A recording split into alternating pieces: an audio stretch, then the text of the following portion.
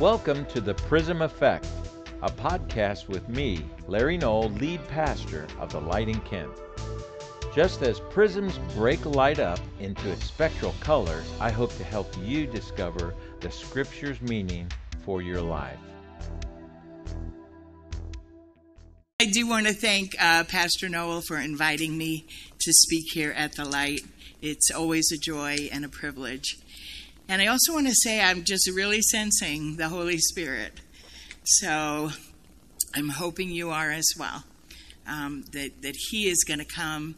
I feel like, again, Tim's prayer just pretty much said everything I wanted to say.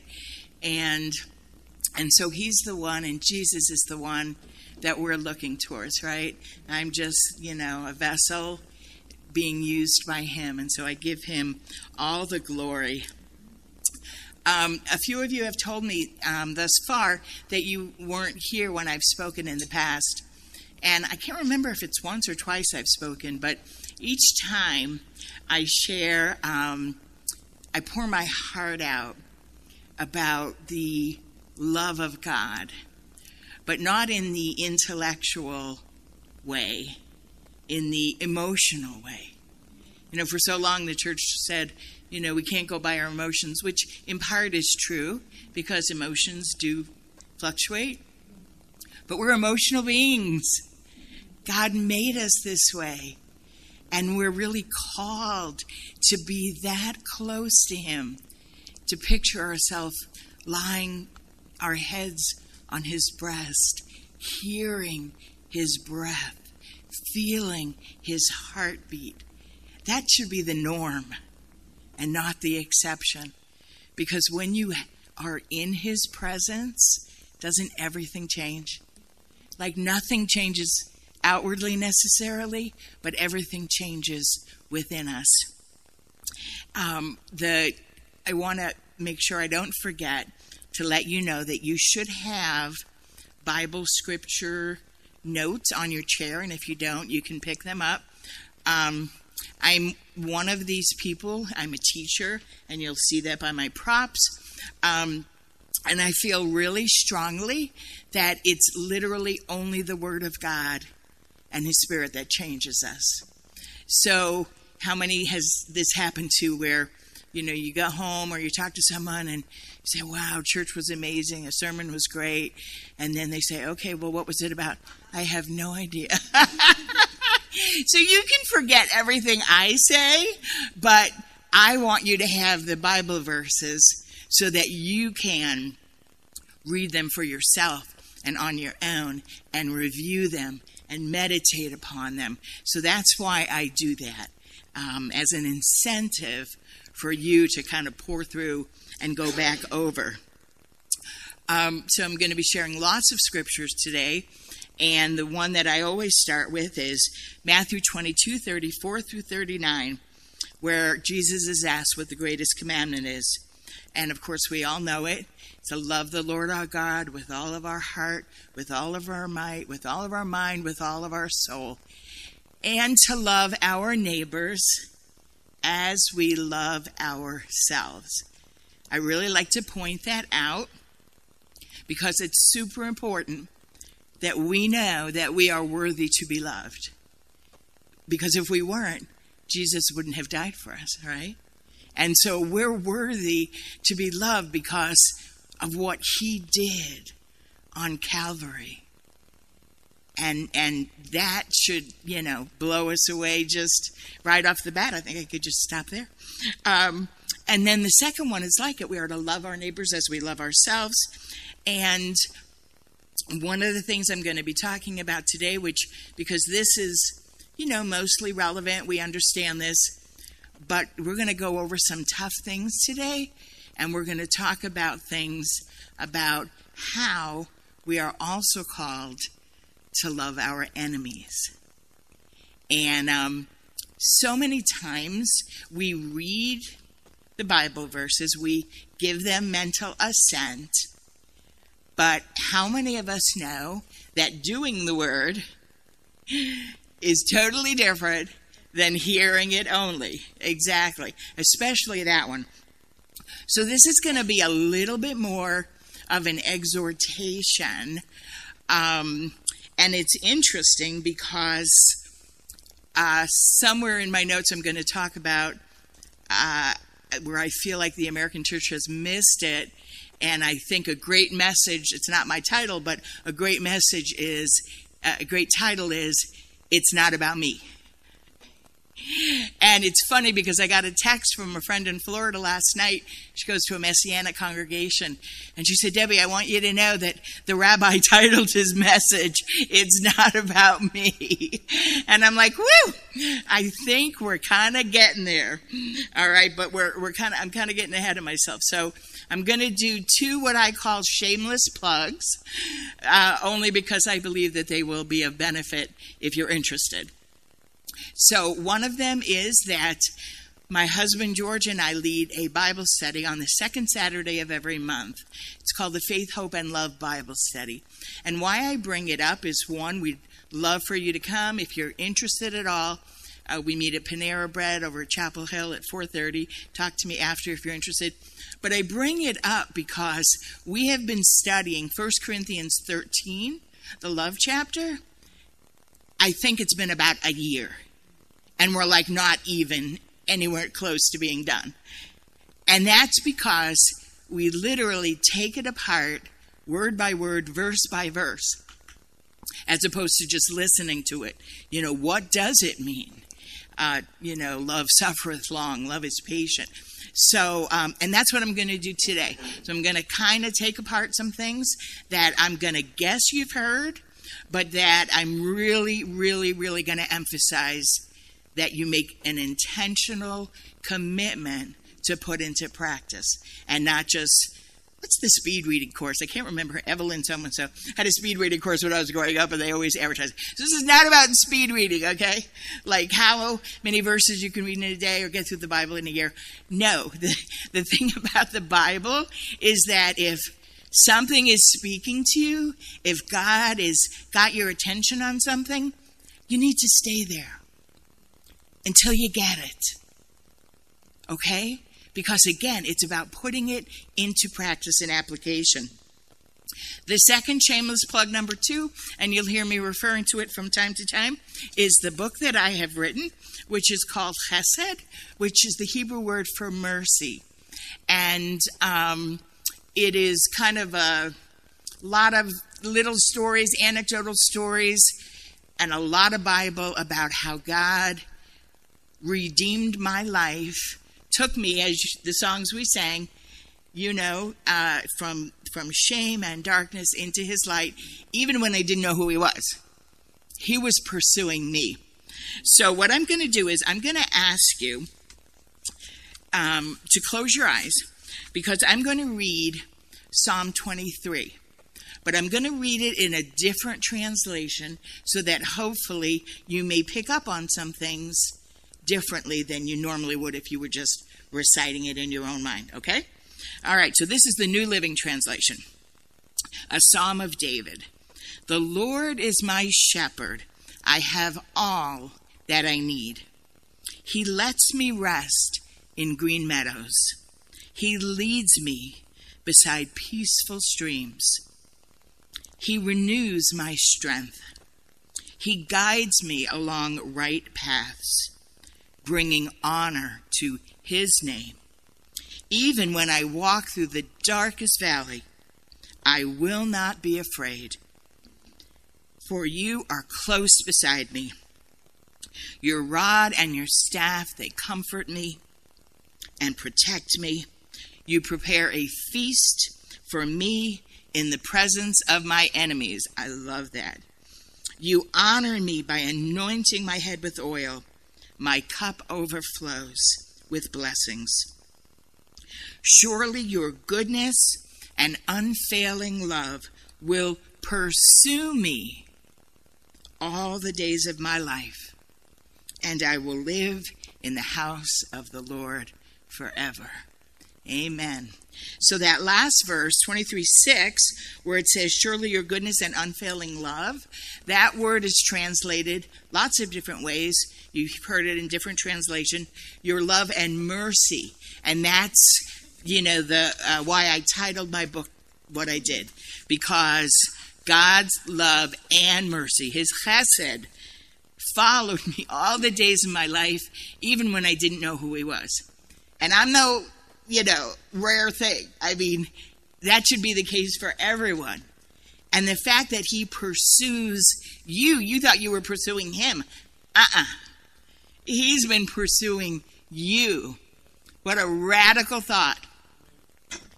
What a radical thought. And it should even influence our thoughts and our mind and our prayers for those in our lives who are not yet in Christ.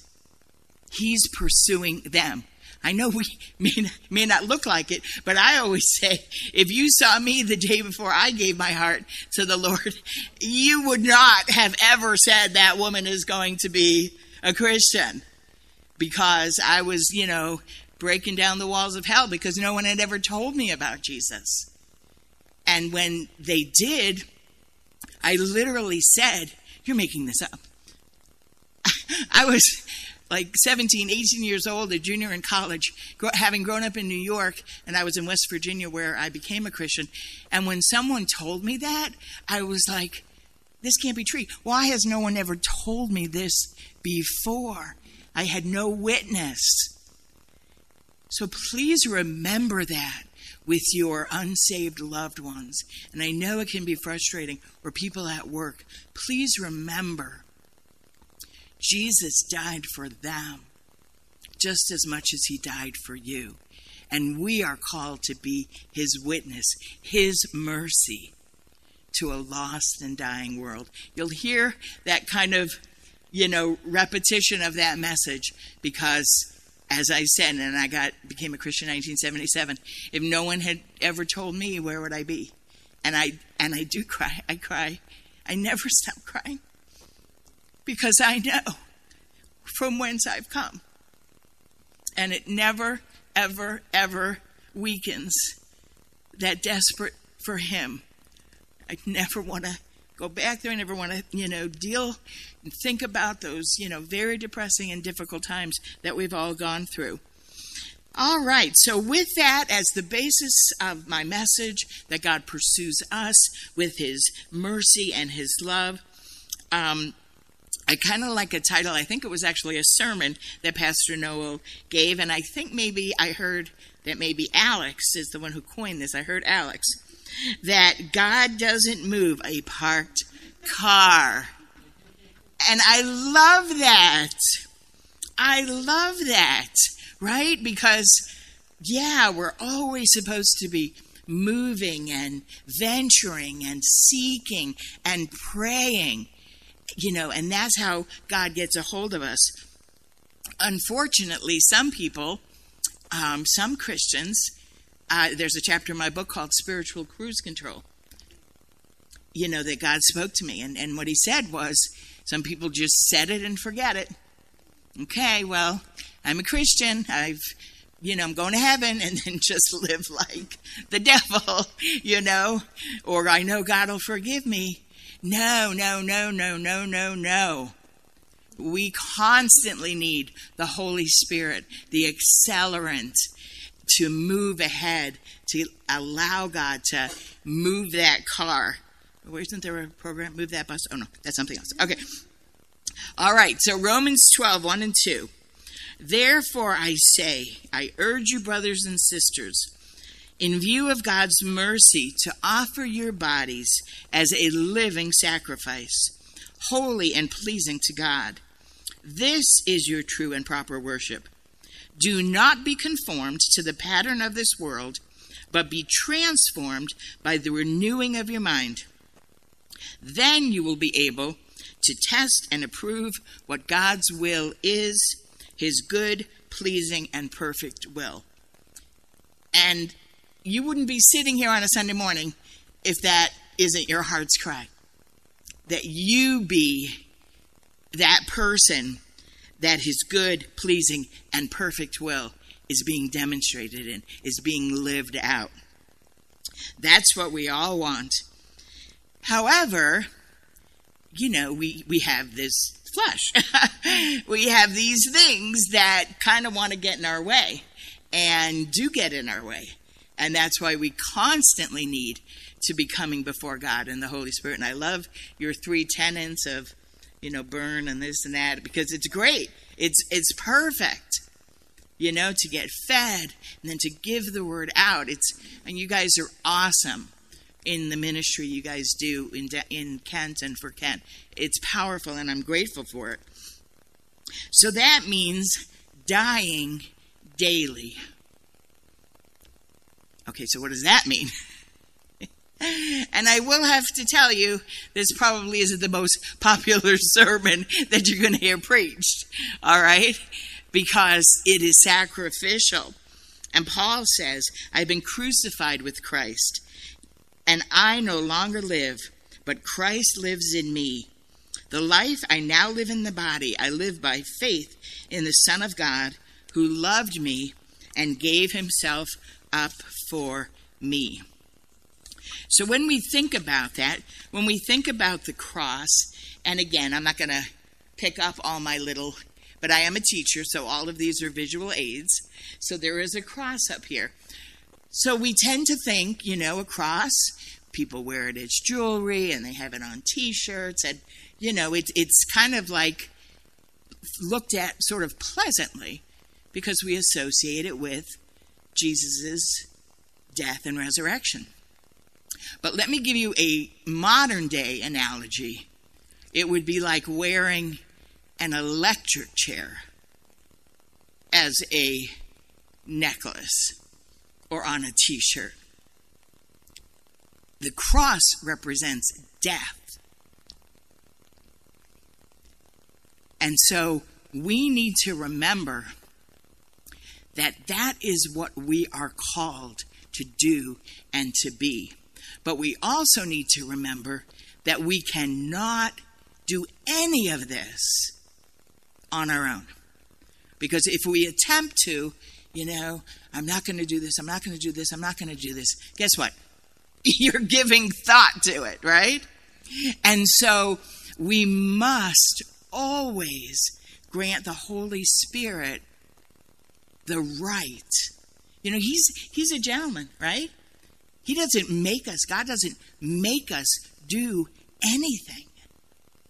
And so it's up to us to invite him, to allow him into those places of our heart that need crucified, that need resurrected, that need to be brought to life. So I want to tell you, in addition to the Bible verses, on the table on your way out, you'll see I have some other copies of things, and one is Romans 6. I have not included it in the message, but basically it's sort of a summary of this message. So, again, probably something I hope that you'll want to take and read and meditate upon and think about, as we're going forward. So I've actually titled the message, Mirror, Mirror on the Wall. And thank you, whoever did that graphic. That was really cool. All right, so I have this little mirror here. And I apologize if you thought that maybe I was doing an expose on Disney movies. I'm not. The truth is that we're all familiar with that, Snow White Disney movie. And I'll date myself because when my daughter was growing up, most of these movies were, in vogue and we watched. And so when the queen first asked the mirror, who's the fairest of them all, the mirror answered that she was. And she was thrilled, puffed up her ego. However, later, when she asked and Snow White came on the scene, the mirror answered Snow White. And she was enraged. And I think that's a really good analogy, because if we are honest, there have been times, I will speak for myself, can't speak for anybody else, but there have been times of great duress and distress that I have gone through, where I have been enraged, where I didn't want that test. I didn't want that suffering. I didn't think that God was paying attention. And, the truth is, again, It's not like we can stuff that. We can't. It's how we feel. So it's learning through it, and what is God doing?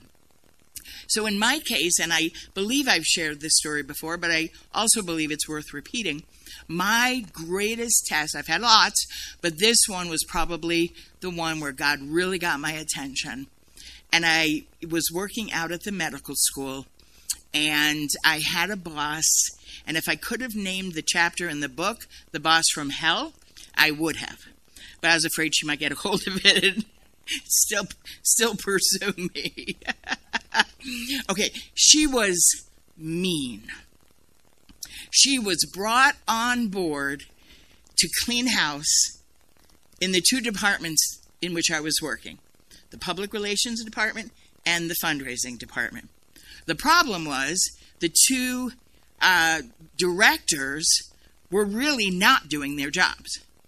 I was doing their job. I was carrying both. But I was the associate director in both.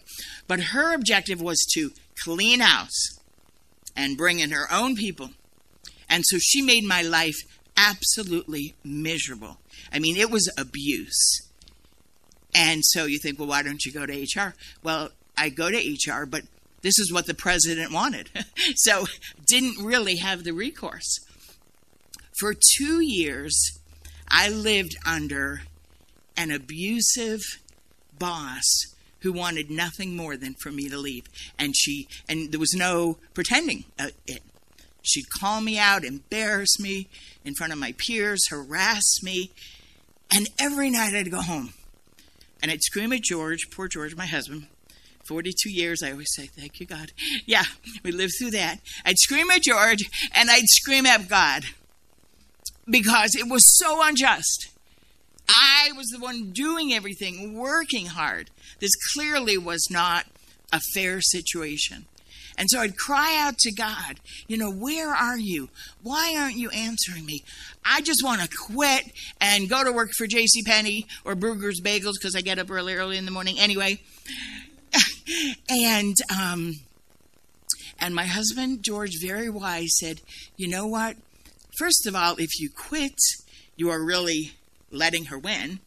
Second of all, you have almost 13 years in the state retirement system. And if you were able to get another job or continue until 25 years, and at age 55, you could retire. Now, it wouldn't be the best retirement, but you could retire. And I hated him for it because I knew he was right. And so I stuck it out. And what ended up happening was a friend of mine who didn't know what I was going through loaned me a book called Breaking Intimidation. And I was reading that book, and it was as if it was written for me. And what it said was, by my, cowering and being affected by her and letting her, ruin my life, I was basically deferring to her more than I was to God. And I was like, oh, that's like the last thing I want to do. And so I cried out to God and I said, what is your plan in all of this? What's happening? And these were the words he said, and they stung then, and they will sting when I say them. The process is the plan.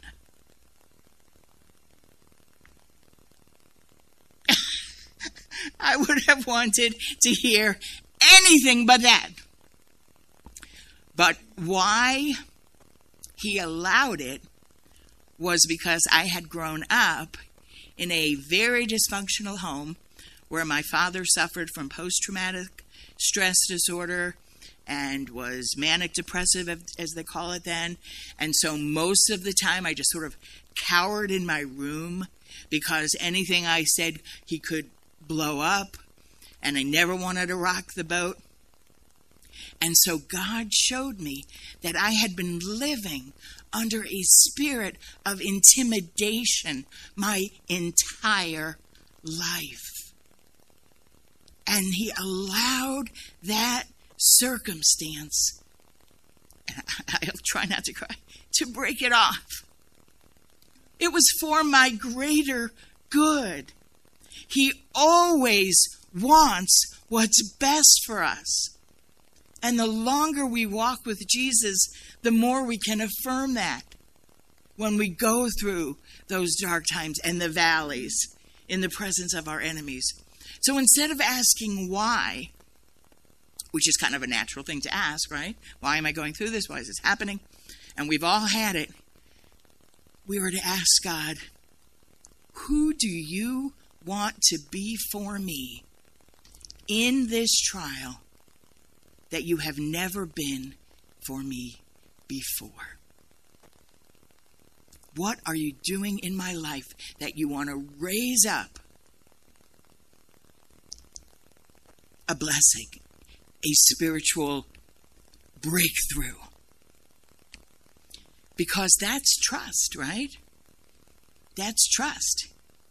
And it only comes, sadly, through our sufferings. I wish it weren't so. But a lot of times, right, that's when we grow the most. Because he's brought us through. And he's shown us he's faithful. And that's what he wants. So all of life is a test. It is. Every single thing we go through, God is testing us. Now, he's not tempting us, but he wants to show us where we're at. And that's what happens during those times. We might think it's hidden. Oh, I'm so pure and holy. Super spiritual. Then you get a boss like that, or you come under a situation, or you get in line and the person in front of you has 4,000 items and you don't, and you just want to get through the line. We see, using modern day analogies, we see what comes out in our hearts, right? Right? The heart shows up. And also we recognize, the Bible says, that the heart is deceitful above all things. So we can just think we're going along a merry way, life is good, and then we get a cancer diagnosis, or we're laid up in the hospital for months on end, suffering, and where is God? But ultimately, he's wanting to use it for our greater good. He's pursuing us with chesed, mercy, and loving kindness. And so just ask him. And also, don't pretend. I mean, I'm telling you, I was punching pillows and screaming and angry, because that's what I feel. God knows those things. So, it's not like he doesn't know them, right? He made us. He knows us. So the ultimate purpose that God has for us is our character, not our comfort. And every time we forget that character building is one of God's greatest purposes for our lives, we'll get frustrated. Why me? What's happening? Why do I have to go through this? Many Christians interpret Jesus' promise of the abundant life to mean perfect health, a comfortable lifestyle, constant happiness, full realization of our dreams, and instant relief from problems, right? And so we think, sort of like my little bottle here, another Disney reference, right? That God is like a genie in the bottle. That we name it and we claim it. We say it, therefore it will be. I don't know about that. Now, I'm not saying that we don't hide the word in our heart. We don't present the word back to God, but it's totally different when we are looking at God as our servant and what we think we need, rather than allowing him to be the Lord. Thank you. All right, so just because I always forget to end the story, what ended up happening was I stuck it out. And I was then recruited, by 2 or 3 different people, to another job within the state system with a $10,000 on the day I got their raise, with a CEO who adored me, and he was not easy to work for. And I remember, Yeah, I remember that I got an envelope. We had a board meeting. I ran the foundation at Robinson is where this was. And there was an envelope on my desk, and I saw the CEO's name at the time, and immediately my heart sunk. Like the other shoe's going to drop. We're back where we started. But what it was a complimentary letter saying how well I had run that board meeting and how pleased he was with me. I literally went into the bathroom and cried. No, I'm serious. And God did that. Had I quit,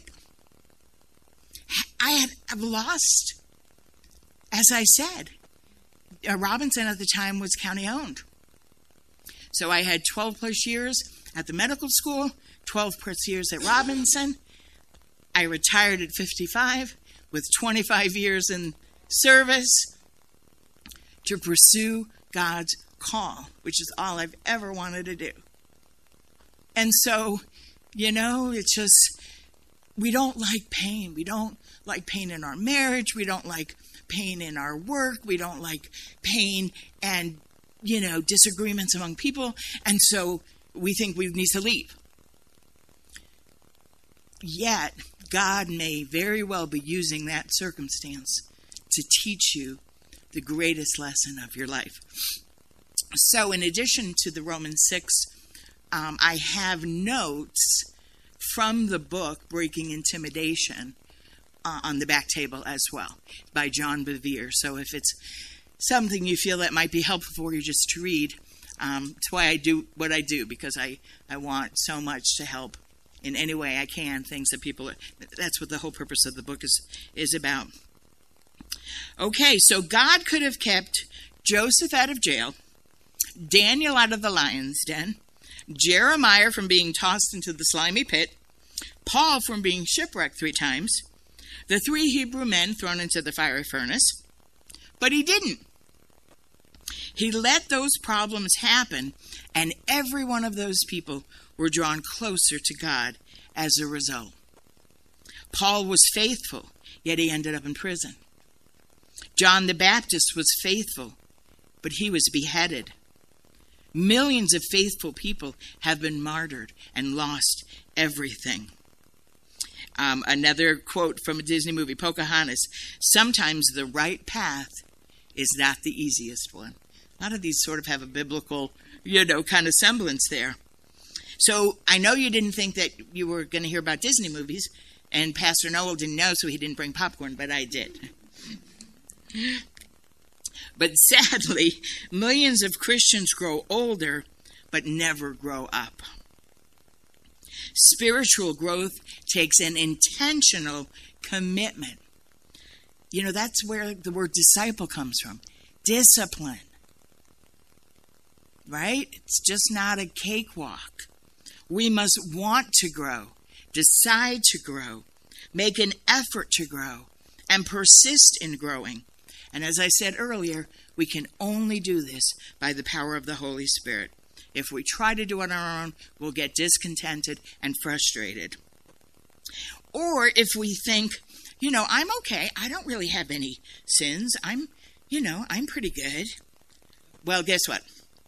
The Bible says you're a liar. I'm not saying it. I have the Bible verses.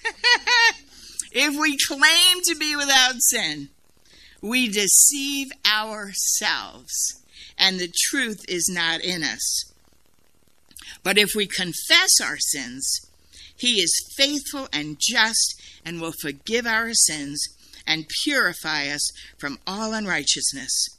If we claim we have not sinned, we make him out to be a liar, and his word is not in us. And so the truth is, it's not a one-time deal, Well, I received Jesus in my heart. No, it is every single day. Every morning when you wake up, Lord, guide my thoughts, guide my words, guide my path. Every night when you lay down, I call it the holy cat scan, maybe because I worked in the medical, at the hospital and medical school. say, God, if there's anything. Now, normally, quite frankly, I'll already know it. I'll have spoken too quickly. I'll have had an attitude, and I recognize it, and I'll confess right then, because I don't want to carry it around. Right? So if we confess it, it's gone. And Sophia works with my daughter Samantha, and I'm sorry, but I often use her as sort of case examples. You know, when she was little, you know, she'd be like a kid, and she'd get mad or she'd get into trouble, and, you know, we'd send her to a room for timeout and all of that, you know, and she'd be pouting and fussing and fuming going up the steps. And I say, Samantha, if you just say, I'm sorry, if you just acknowledge what you did was wrong, guess what? Done. Done.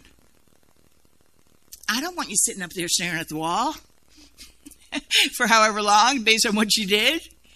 And it's the same thing with God. I don't mean it as an excuse or a license to sin, but when we do, if we just say, Father, I am so sorry. I should never have snapped like that. Immediately go to God, and immediately, what does it say? He forgives us, takes our sins away from as far as the east, from the west. So why would we ever want to live not with that freedom, which we can access all the time, anytime? And even when we say the Lord's Prayer, again, another thing that we kind of say by rote, where we say, you know, your kingdom come, your will be done on earth as it is in heaven. What we are basically saying is, not my will, but yours be done. And if you're going to pray that, mean it. Don't just say it. Okay? Because God needs every single one of you. You have influence and people in your life that no one else does. And if you want to be the witness, which I pray we all want to be, what God has called us to do and be, then we need to let that light shine and say, not my will, but yours be done. And again, in your prayer time, if you're struggling, tell them. Tell them, right? I mean, I didn't bring the notes for this because they're very long, but I always recommend it, Walking with God Through Pain and Suffering by Tim Keller, a wonderful minister in New York City that is really, you know, reaching out to the young people. And I have no idea why I mentioned that, except that maybe it'll come. See, it's on my notes, so I totally forget. It'll come back to me at some point. God wants to entrust us, you know, with the kingdom work. That's why we're here.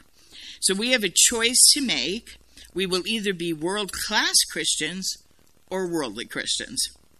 Worldly Christians look to God primarily for personal fulfillment, saved but self-centered. They want to use God for their purposes instead of being used for His purposes. World-class Christians know that we were saved to serve and to live on mission, like all of you do. Your joy, confidence, and enthusiasm are contagious because they know they are making a difference. That's why it made me so happy to hear what Tim said, because that is how I want people to remember me. That is what I want them to say, that she was always full of joy, that she was always worshiping, whether she was in church or not, that her life was a living testimony, and I want to be like that. All right, so how does it work? How do we do this?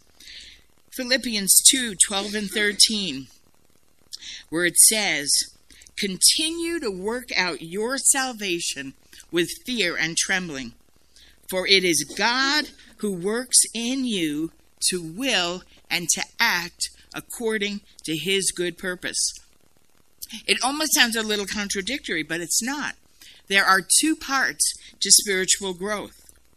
The working out of our salvation is our responsibility, meaning praying, reading, growing, learning. The work within is God's. So to be a healthy disciple of Jesus, we need to feed on God's word all the time. It should be our priority. It shouldn't be like I said, okay, got 20 minutes in the morning, got to have breakfast now, okay? I mean, it should be something we're taking in like food. There are no shortcuts to maturity. While we were given a brand new nature at the moment of our salvation, we still have old habits, patterns, and practices that need to be crucified and replaced. And God will help us.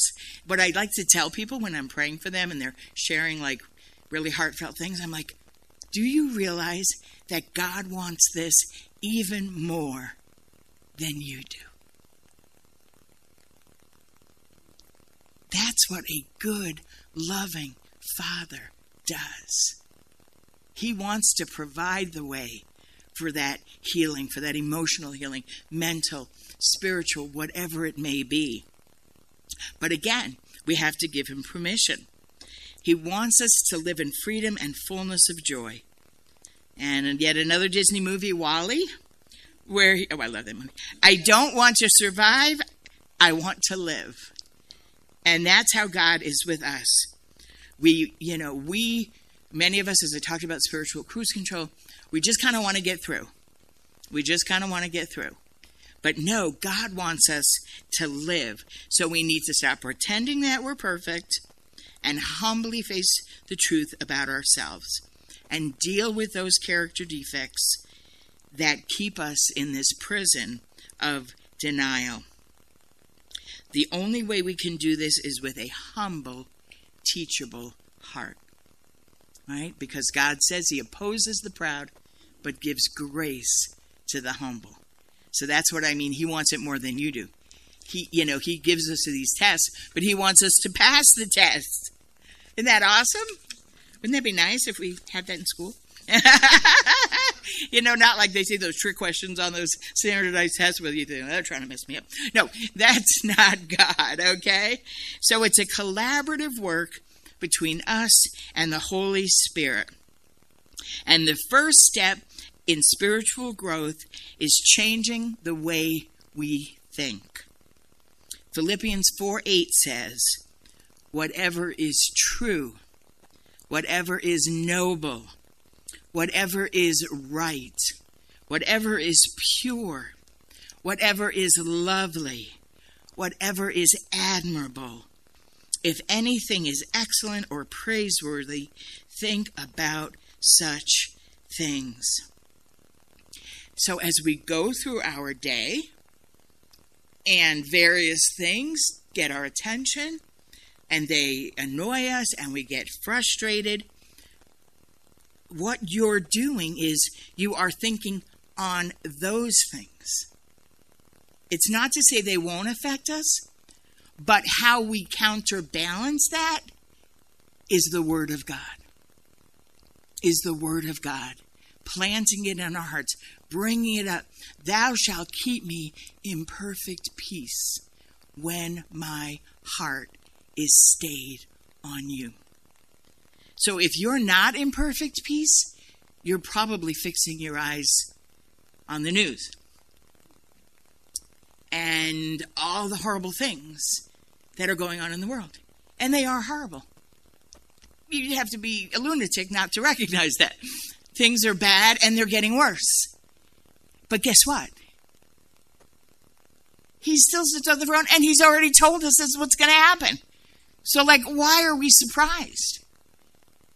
We can't fight the world with carnal things. We won't win. We won't win. The weapons of our warfare are not carnal, the Bible says. The weapons of our warfare are spiritual, the pulling down of strongholds.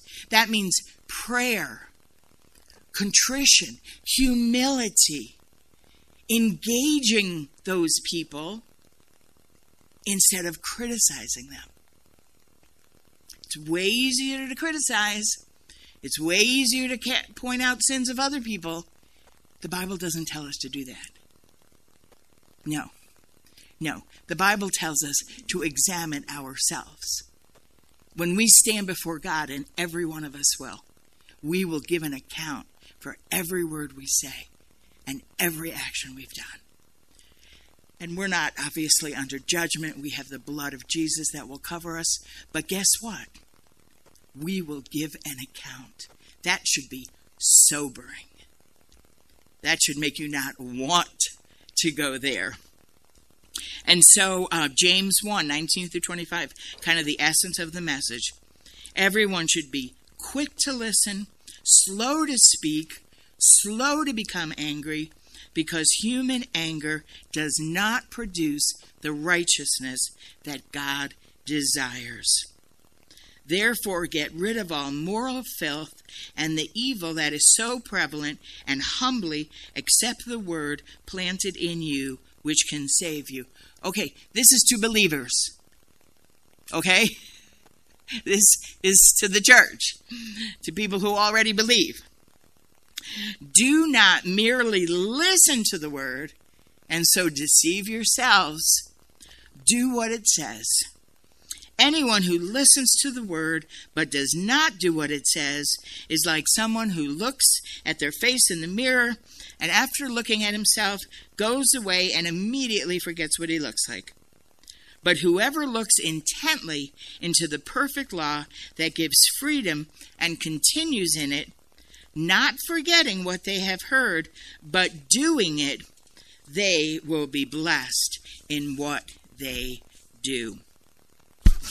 And so, as I mentioned, our Bible study that my husband and I do, that's why we take so long. How do we do this? How do we walk this out? How do we just not give mental assent, but actually do it? And again, it takes discipline.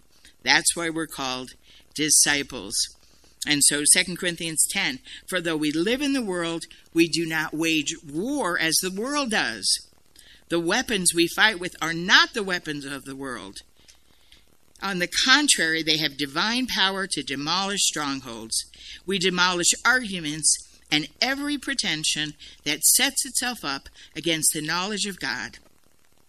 And we take every thought captive to make it obedient to Christ. That verse literally changed my life. Because when I understood what it was saying take captive, lock it up. So when a worrisome thought tries to invade my mind when I'm laying down, getting ready to sleep, I take it captive. No. That's in opposition to God's word. When I get frustrated or say something, no. I take, and even if it means speaking it out loud so that you finally believe it, I take every thought captive that does not line up with God's word. And that requires, as I said, discipline, practice. We can literally change the way that we think by meditating on God's word instead of the problem. Because without implementation, you can go to church Sunday morning, Sunday night, Wednesday night, and every night in between, go to Bible studies. But it's fruitless. If we're just hearing and not doing. So personal application. And God doesn't waste anything. As I talked about earlier, He's given us the abilities, the interests, the talents, the gifts, the personality to use them for His glory. And as I said, He will take our most painful experiences and use them in ministry. Isn't that crazy? Isn't that God? Like the one thing, like in my life, and I've talked about this, it's in my book, where I experienced sexual abuse as a child. So intimacy and locking my feelings up and fear and not wanting anything like that to happen to Samantha or, to in my life. So it created this horrible defensiveness in me. And it was locked up inside of me. And when God finally brought it out in the open, another very difficult time in my life, Samantha can attest to it. We were just going through some really heavy things. And much of it was my fault because I was just being too overprotective because of what had happened to me. And so I recognized, with the help of a wonderful Christian counselor, that I needed to talk about it, express it. I had totally repressed that memory. Once it came out, it had no power over me. All that shame, that's what happens. People who are sexually abused or other abuse, you think it's your fault, especially as a child. You don't know any different. And so you blame yourself. So, inwardly I was just living this shame-filled, controlling life. And it was hurting my daughter. And God brought it out. And now look at me. Intimacy, that's what I preach. That's what I love. That's what I want everyone who hears the sound of my voice to experience. So God used what was the worst thing that happened in my life to make it the best thing that could happen in my life. Sorry. I like to say the devil gave me a headache for the first 18 years of my life, and my goal is to give him a headache for the rest of my life. So we take everything before him and let him redeem it. And that's what the book is about, everything. And you go in your closet and you usher in the presence and you ask God. Again, some of us may not even realize the spirits and the difficult things that we've tried to hide because of how painful they are. But God will walk through you with it. I guarantee you. If it doesn't, double your money back, okay? I mean, there is no exceptions. What does it say? He walks with us. He walks beside us. He goes before us, comes behind us. So if you'll trust him, he can free you from anything, any prison of your past. All right, so every problem is a character-building opportunity, and what happens outwardly in our lives is not as important as what's happening inside. Since God wants to make us like Jesus, he will let us experience the same things that Jesus went through. Loneliness, temptation, stress, criticism, rejection. Right? And okay, now I'll go back to Tim Keller, which wasn't what I was going to say earlier, but what he says is that everyone, no matter how horrible, Job, Joseph, all of these people, Jesus is the only one who literally suffered cosmic rejection.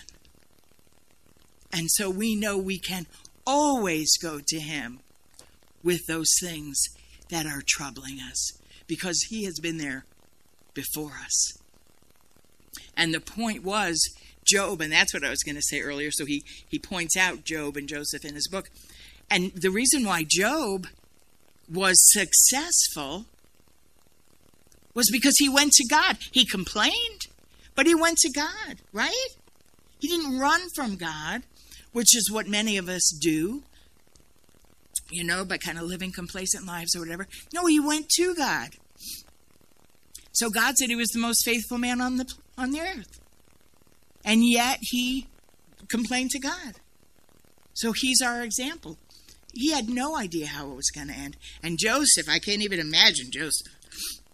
I mean, every single time he tried to do right, he was accused of doing wrong. I have to tell you that if that were me, I would not have had. I'm serious.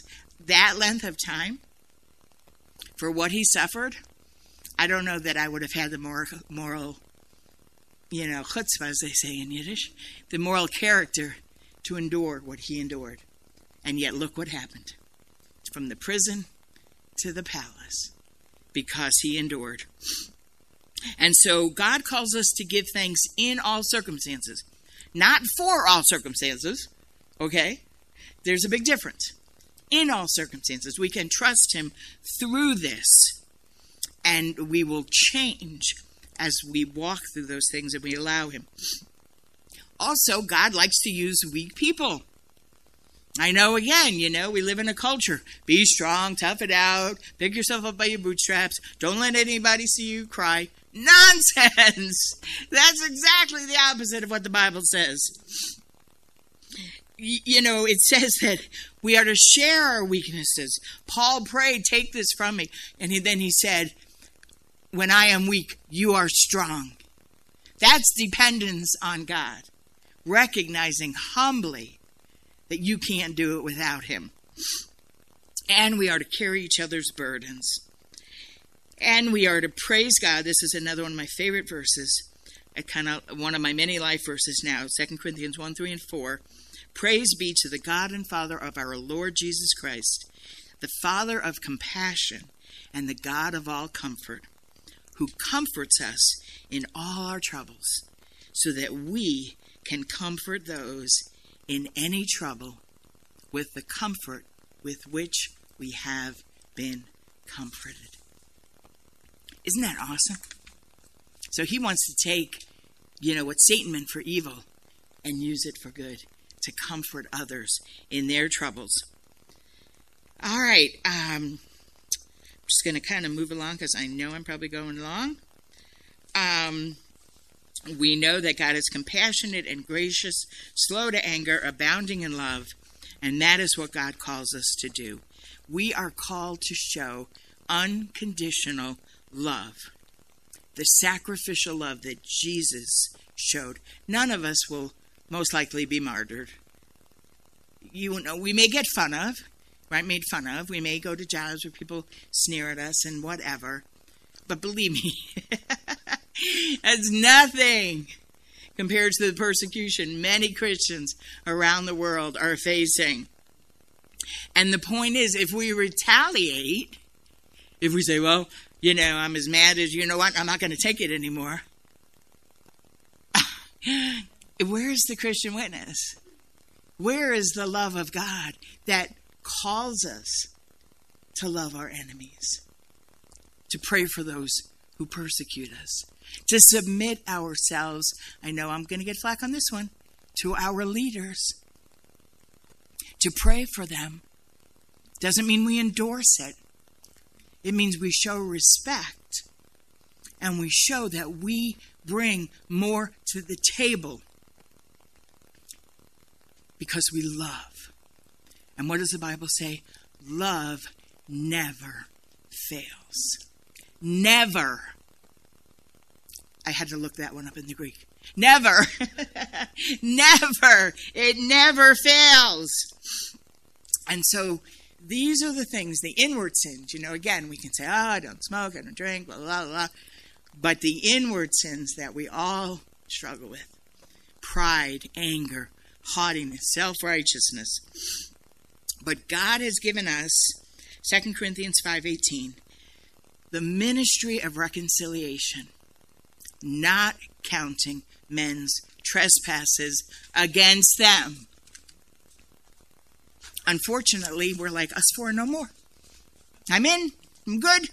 No. He's not counting. That's why it's called the good news. Good news. And if someone didn't tell us, again, where would we be? So the two verses that I think should be plastered on every Christian's wall as the road marks, the gauge as to where we are with this. The fruit of the Spirit is love, joy, peace, patience, kindness, goodness, faithfulness, gentleness, and self-control. So you ought to be able to say next year or next week or next month, am I growing in that? Am I having more love? Love is patient, and I won't read that, but do this. Put your name in there and see if you can honestly say that. Debbie is patient. Not so much. Debbie is kind. Okay? Then you'll really gauge where you're at. And when we look into the mirror, if we're doing all these things and recognizing our need and giving honor to God, you will be blessed. That's what James said. So I'm going to close with two little short stories, or one's a poem. They're both in my book. The first is called The Starfish Story. And this talks to God using us as he's working through us and in us to bring the light to the world. The Starfish Story says, one day an old man was walking along a beach that was littered with thousands of starfish that had been washed ashore on the high tide. As he walked, he came upon a young boy who was eagerly throwing the starfish back into the ocean, one at a time. Puzzled, the man looked at the boy and asked what he was doing. Without looking up from his task, he said, "I'm saving these starfish, sir." The old man chuckled aloud, and he said, "Son, there are thousands of starfish, and only one of you. What difference can you make?" The boy picked up a starfish, gently tossed it into the water, and turned to the man and said, "I made a difference to that one." And the last is a reminder. It's called The Refrigerator Poem by Max Lucado. And it says, if God had a refrigerator, your picture would be on it. If he had a wallet, your photo would be in it. He sends you flowers every spring and a sunrise every morning. Whenever you want to talk, he will listen. He can live anywhere in the universe, and he chose your heart. Face it, friend, he's crazy about you. Thank you so much. Thank you for your attention. Obviously, I had a lot to share, and I pray that you'll digest it, in the days and weeks and months ahead. And I think I'm supposed to close by saying, thank you, online crowd. I've always wanted to do that because where I go to church, I think that's cool that people are watching who, for whatever reason, can't be here. So thank you for joining us. Thank you for everyone's attention. I'll be in the back at the book table and with the other papers. Come look at my little props. It's the teacher and me. And I just want to say thank you for your attention. God bless you.